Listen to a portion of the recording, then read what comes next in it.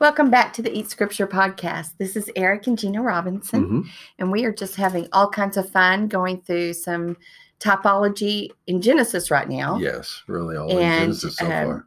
Today we'll be in Genesis 37. We get to actually start on some Joseph, which I love. Oh my goodness, it's so thick. So I'm excited about us getting into that. Yes. It'll be chapter 37 is packed. Yes, packed. So we're going to be running.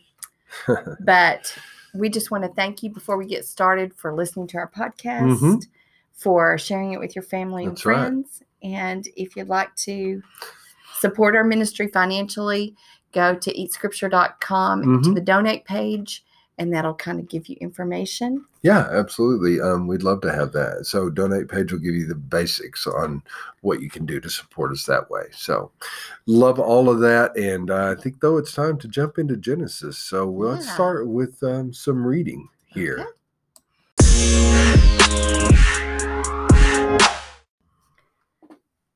Why don't we start by reading the first 11 verses of chapter 37? Sure. Sounds great. I'll take it from here. Awesome. Chapter 37. Jacob lived in the land of his father's sojournings, in the land of Canaan. And these are the generations of Jacob. Joseph, being 17 years old, was pasturing the flock with his brothers. He was a boy with the sons of Bilhah and Zilpah, his father's wives. And Joseph brought a bad report of them to their father. Now Israel loved Joseph more than any other of his sons, because he was the son of his old age. And he made him a robe of many colors.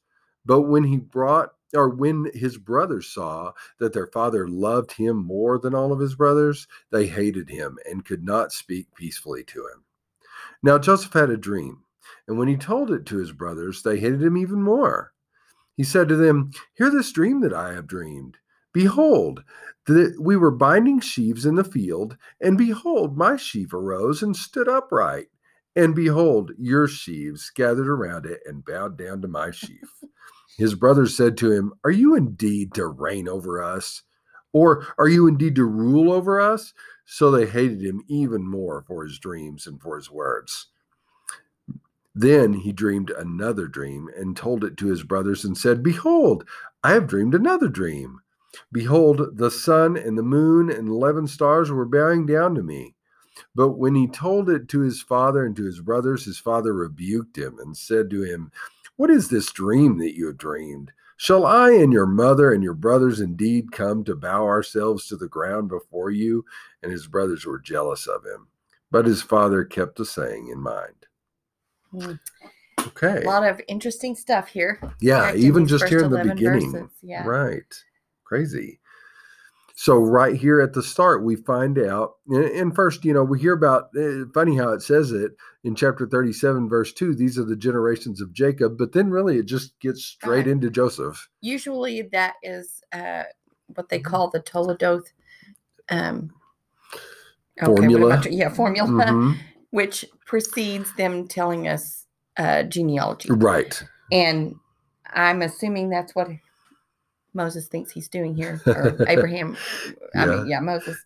And so as he jumps in, it's just strictly, really just focuses straight on to Joseph. Right. I mean, we hear the other brothers are around, but he just starts telling us right about Joseph, the story. And so as he's telling us this story, he gets right away into this idea that the Joseph is with some of his brothers, and they pasture flocks together. That's how this works. It even says that he was a boy with the sons of Bilhah and Zilpah. Now we know those were the handmaidens of Leah and Rachel, and that Jacob has had sons with them. And so Joseph seems to be kind of pushed off to working more with them. I would think there's kind of a hierarchy for sure in the way the sons treated each other. Right. And certainly the sons of Leah think of themselves more highly. Right. And apparently Leah didn't take Joseph under her wing when Rachel died. So we have. So now Joseph is just treated like a lesser than. We don't like you. Yeah, you're like a handmaiden's So, child. yeah. And obviously they don't like him. It tells us right away why they don't like him. And first of all, it tells us even at the end of verse 2 that he brought a bad report of his brothers to the father. So well, it that's sounds like not he's gonna, tattling. Yeah, it kind of sounds that way. I don't think But that's really, what that's was not the way happening, you have but- to read it. Right. Right. This is probably a legitimately bad report that he's bringing. He's probably saying, Right. well, this is what they're doing out there, Dad. And so they are not liking it. They are obviously And upset he's with him. 17. He's not a little boy, but he's Right. only 17. So his brothers are looking at him as like he's a child. Yeah, he's definitely the youngest. Which 17, by the way, awesome number here. Yeah. We can talk about that later. But 17s in scripture are awesome. So even seeing Joseph at 17, that's kind of neat. Just figuratively speaking. Out here, yeah. So it tells us in verse 3 that Israel loves Joseph more than any of his other sons. I mean, it just makes no bones about that fact. And in verse 4, the other brothers are well aware of it too. They can see that their father loves him more than he loves them. Right. It's obvious. Yeah. There's no hiding it. Right. So already, yes, we could talk about bad family dynamics all day, and they've certainly got some. But of course, typologically speaking, we're seeing the Christ figure, the younger brother, as we see so often in Scripture. The Christ figure is our younger brother, and he is hated by his older brothers, but truly the Father's greatest love is for him. So typologically speaking, it works perfectly so far. Right. Bad family dynamics are not on a human level. Right. Typologically speaking, it works. Right. God is using whatever that is. That's right. So, and then in verses 5 through 11, he has these two dreams that he wants to share with his brothers and his father and let them know what he's been dreaming about. Right. Of course, they are completely just upset with him even for thinking that this is something they would want to hear. Well, it sounds like, when we're reading it, it's hard not to go, why are you sharing this? Yeah, you're thinking they Just already hate you, man. Yeah. And so he's like, hey, I got to tell you this dream that I had. In both of these dreams, of course, he is seeing himself as being some kind of ruler over them. That's what it looks like, because he's the one who's they're all bowing down to. Even in his second dream, he talks about how it's not just sheaves out in the field. Now it's the sun and the moon and then other stars that are bowing down 11 stars. Yeah, 11 stars. Like his 11 brothers. They couldn't have missed that. Yeah. And the father's like, obviously the sun and the moon must represent his mom and dad. And so his dad is like, really? You think you think He's that even your mom and I in some way are going to be bowing down to you at some point? How is this supposed to work? And so still though, even at the end of verse 11, his dad does keep the saying in mind, it says, which is an interesting way to put it. What's dad thinking at this point? Okay, he does love this son more. Right. He thinks this dream is a little strange. Yeah, because it's even putting him in weird. Yes, subjection. Him in submission to his son. And yet he's willing to think about, keep it in his mind. This is weird. Yeah. What's the destiny of this son of mine? Right. And so I can't hear, but even when it says it, I can't help but hear Mary in the early chapters of Luke, where it tells us a couple of times that she was cherishing things in her heart that were happening early on in the life of Jesus. These things in her heart. Yeah. Didn't know exactly how to take them, but gonna keep same them thing in mind. with this, and I think also with his own mother, Rebecca, right, who had been told that the younger son would be above the older son. Yeah. And she I think she thought about that a lot. I think that's why she did what she did later. Right. So I think so too. Yeah. So this is the way Joseph's early life, that we can see his beginning. And so he's at odds with his brothers. His father loves him most. And we're getting predictions of what's going to happen later on in his life. Right. So all of that's kind of working out so far. Now, I think maybe it'd be best if we go ahead and move into verses 12 through the very beginning of verse 25. Maybe that would be good for us to read here in just a moment. Okay.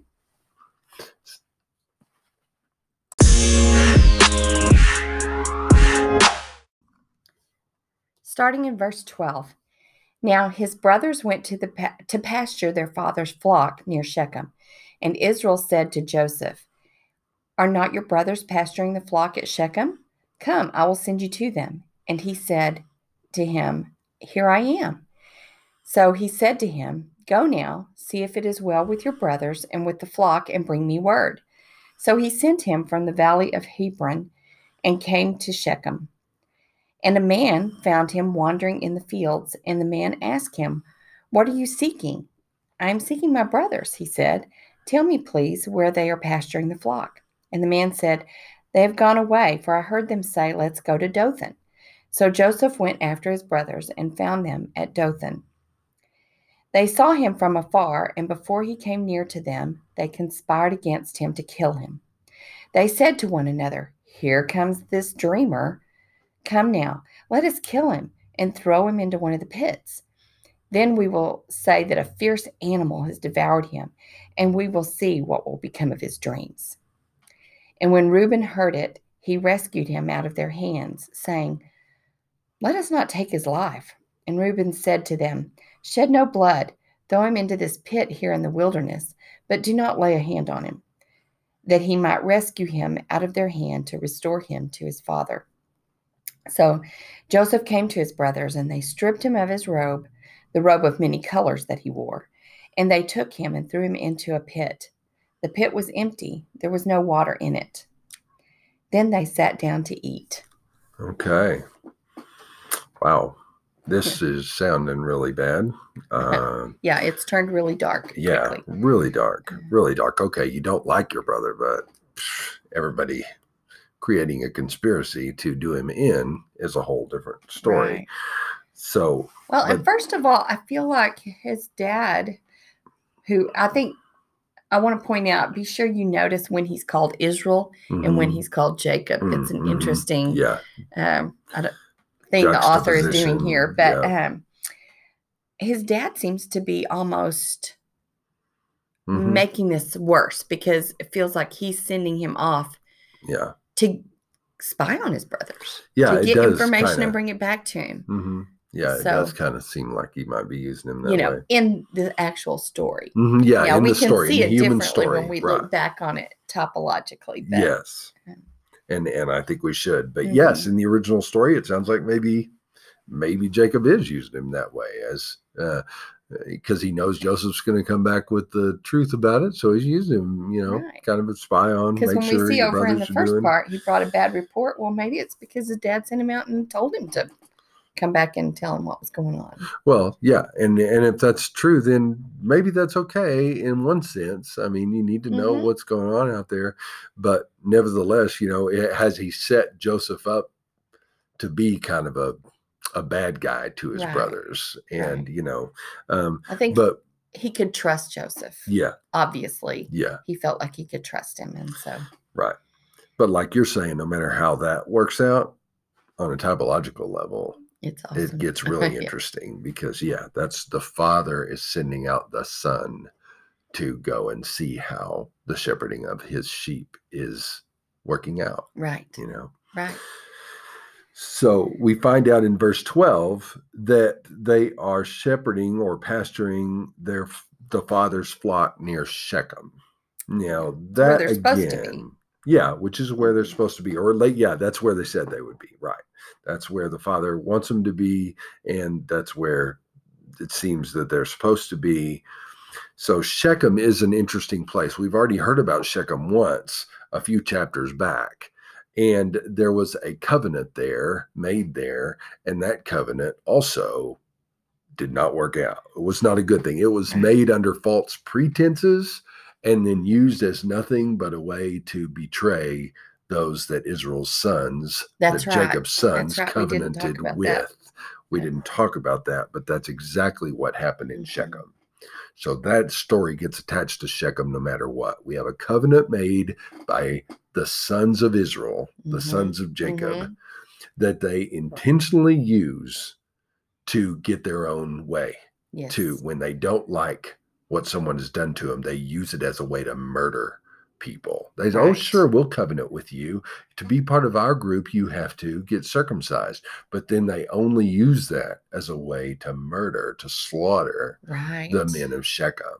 Okay, so Shechem, associated with something bad already. Yes. Bad done by Jacob's sons. A bad decision. Yes. Right. Then one of the major pieces in Scripture we have about Shechem is from Joshua 24. In Joshua 24, the people have been in the land all through Joshua, and they've been conquering and taking over the land. But in the process, they have been succumbing to some of the idols and some of the practices of the Canaanites, starting to give their hearts over a little bit to what's there. They love both Yahweh, but they also have started to like some of these other gods too, want to spread the love, as it were. And so that's what they're doing. In Joshua 24, Joshua has them all in Shechem, and it's there that he says, look, it's got to be one way or the other. You people either choose Yahweh or choose the gods of this land. But as for me and my house, we will serve Yahweh. Right. And then the people all say, oh, us too. Yeah. We're in it too. We're Yahweh people. That's who we are. Yeah. Well, then before very long, we see that they're not. But they do reaffirm that covenant in Shechem. Yes, we are God's people. That's done in Shechem. Right. So here, when we see that they're in Shechem, they're keeping the sheep in Shechem, we want to feel good about that. We want to feel like they are dedicated to the way of the Lord. But immediately we see that they've decided they're not where they're supposed to be. Yeah. They've already decided to go their own way. Yeah, and do their own thing. Yep. They've already taken the flock for whatever reason. They're not where the Father sent them. That's right. So Joseph, when he comes, this is what he discovers first, is they're not where they said they would be with the father's sheep. The father has sheep. They're supposed to be tending them. They said they'd be here, and they're not. And they've decided instead to go to Dothan. Luckily, I mean, it's kind of orchestrated, obviously, sovereignly, that he finds this guy who's able to tell him, it's interesting that your brothers were here. Yeah, he's just some guy who's, exactly. Comes across this person, and this person says, yeah, they were here, but they've gone to Dothan. I heard them saying they were going to go to Dothan. Mm-hmm. Which is about 20 miles from where Shechem is. So it's not close. Not just a hop. Really, I mean, if you're out walking, that's quite a way. You have to try to get there. Right. Yeah, I mean, you're not just going to wander over there. So, in verse 18 and following, then this is where Joseph shows up to his brothers, and they are here, and they see him coming. And like you've said before, I mean, boy, that coat is a dead giveaway. That robe he's got on is a dead giveaway. Oh, that's Joseph coming for sure. See that colored coat coming at us? Yep. And they are upset with him already, and they're like, oh, gosh, here comes the kid with the dreams who thinks we're all going to be ruled by him one day. I know what we'll do. Let's just kill him. Yeah. How about that? We'll just get rid of him. Well, then Reuben, though, is the one who stands up for him. Which the last thing we heard about Reuben was not good. That's right. It was not good. He's actually sleeping with one of his dad's wives back in verse 22 of chapter 35. But here, though, we see him arguing on behalf of Joseph. Right. Hey, let's not kill him. Let's just throw him in the pit. Yep. Shed no blood. Let's just throw him in a pit. Because he's thinking he's going to come back and rescue him later. Yes. It says very clearly in verse 22, that's what he has in mind. So that he can restore him to the Father. Mm-hmm. And we aren't told where he goes, but he's gone here for a little while. Yeah, he's gonna leave for a while because the others are going to concoct a plan that he doesn't know about. But the interesting thing, as we're thinking here, Reuben as the firstborn, the one who would have been in charge, you would have thought before this ever happened, and he's the one saying this, kind of gives a typological thought about being the firstborn, gives a thought about Israel's leadership. Right. That has done bad in the past, have taken dad's wife in the past, but now is also seeing in Joseph something and the connection that the father has to Joseph and wanting to make sure that nothing bad happens to him. can't help but think a little bit about it like a Nicodemus type, maybe from the Gospels, or a Joseph of Arimathea type, both who were told in the Gospels who were men on the Sanhedrin Council. Right. And both who wind up helping in some way, trying to argue for Jesus. Nicodemus does at one point in John chapter 7. And then Joseph of Arimathea and Nicodemus both show up at Jesus's crucifixion to take care of the body. I mean, really, right. Going out of their way to help. So the unexpected, yes, person who comes to the aid. Yes, just like Reuben seems unexpected to us here. So, yeah. Well, we better get on to this last part of our reading if we're going to have a chance to get through this. So, okay, we'll start with just after the beginning of 25.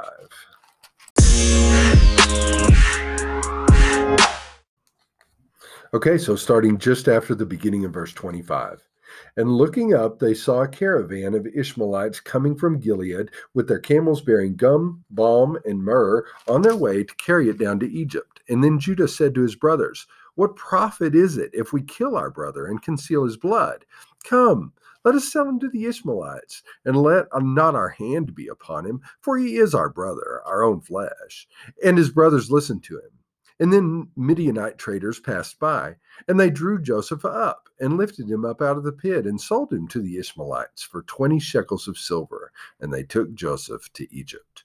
Now when Reuben returned to the pit and saw that Joseph was not in the pit, he tore his clothes and returned to his brothers and said, "The boy is gone, and I, where shall I go?" And then they took Joseph's robe and slaughtered a goat and dipped the robe in the blood. And they sent the robe of many colors and brought it to their father and said, "This we have found. Please identify whether it is your son's robe or not." And he identified it and said, "It is my son's robe. A fierce animal has devoured him. Joseph is without doubt torn to pieces." And then Jacob tore his garments and put sackcloth on his loins and mourned for his son many days. All his sons and all his daughters rose up to comfort him, but he refused to be comforted and said, "No, I shall go down to Sheol to my son mourning." And thus his father wept for him. Meanwhile, the Midianites had sold him in Egypt to Potiphar, an official of Pharaoh, the captain of the guard. Okay. Well, this is really crazy here, because now as soon as they kind of throw him in the pit and kind of go along with what Reuben is saying, then Judah comes up with his own plan about the way to make some money. Right. Hey, he's our brother. We shouldn't kill him, but let's just sell him. Then we'll have money and we won't have killed him. Mm-hmm. That sounds like what he's going for here. Right. It's these Ishmaelites from Gilead. Yes. Who that's actually distant relatives. Yep, and they're traders. and they're trading this. This is what they do. Gum and balm and myrrh. They're well known for this balm, especially. Yep. In Gilead, and they're going down to Egypt to sell it. Yep. Judah sees money. Yeah. He gets dollar signs in his eyes. Right. And decides, hey, we could do this, and we wouldn't even have to be the ones who take his life. Right. Exactly. Nobody will ever know. So they wind up selling him for some silver, 20 pieces. Which is not much. It's like maybe $200 an hour in dollars in the way we would use it today. So they don't think much of their brother. Obviously. Right. Well, even when you go back and they had sat down to eat after they threw him in the pit. Yeah. Come on. Yeah. They just... Okay, time for dinner. Yeah. Yeah. So now we see him sold. And then the next thing we hear in verse 29 is that Reuben comes back, looks in the pit. He's not there, and he flips out. Right. He tears his clothes. I think it's interesting because we have several mentions here of torn. Yes. The word torn in this little passage. Right. So the family is torn here. Oh, yeah, very much so. And we have the discovery of an empty hole in the ground.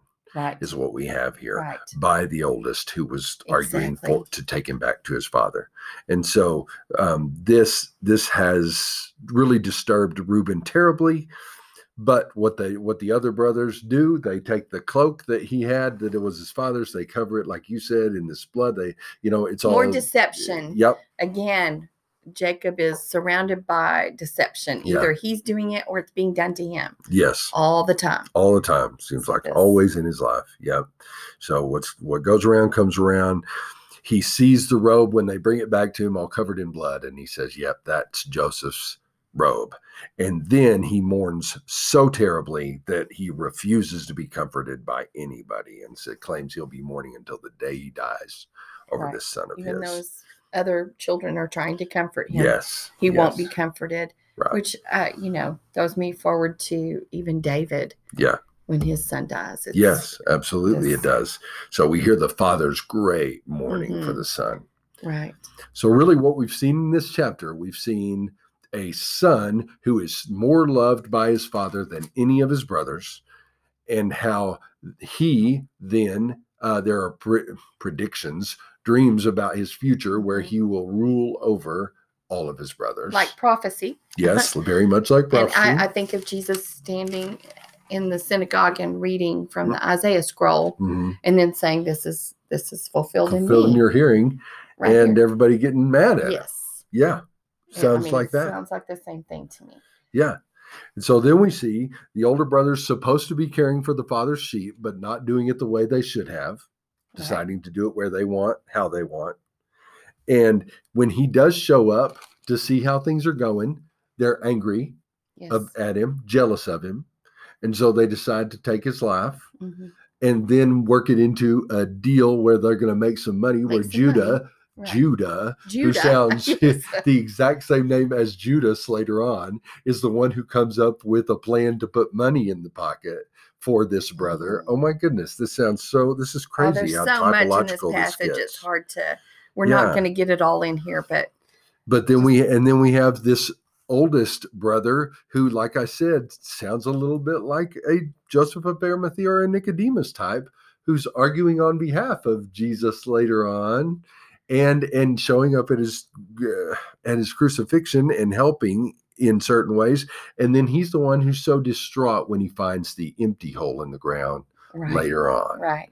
And so all of these, and all even of these being things, clothed in this like almost robe of royalty, of favor, and then being stripped of of the robe, and thrown into the pit, and I don't know. There's just so much here. It's hard to get it all in one podcast. Yeah, but boy, beautiful. The typology is just thick, and we're just starting here with Joseph. Right. It's we're going to keep going. There's a lot more to go. Yeah, that's the thing. Is 37 is really just the beginning of the typology of Joseph. It gets absurd what we start seeing.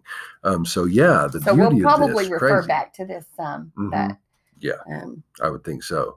But we've seen really what we have here is almost a whole picture. The only thing we don't have here that we almost kind of have is a resurrection, right? Because we do have the empty tomb found.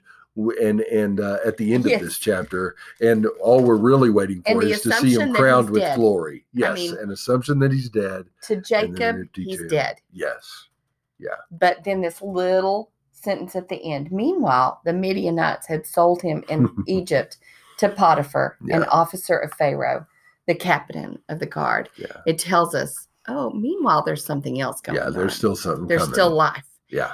And this is our cliffhanger. Yeah, for our next podcast. That's right. Okay, well, thank you all for joining us. It's going to be a great walk through Joseph. We look forward to talking to you next time. God bless.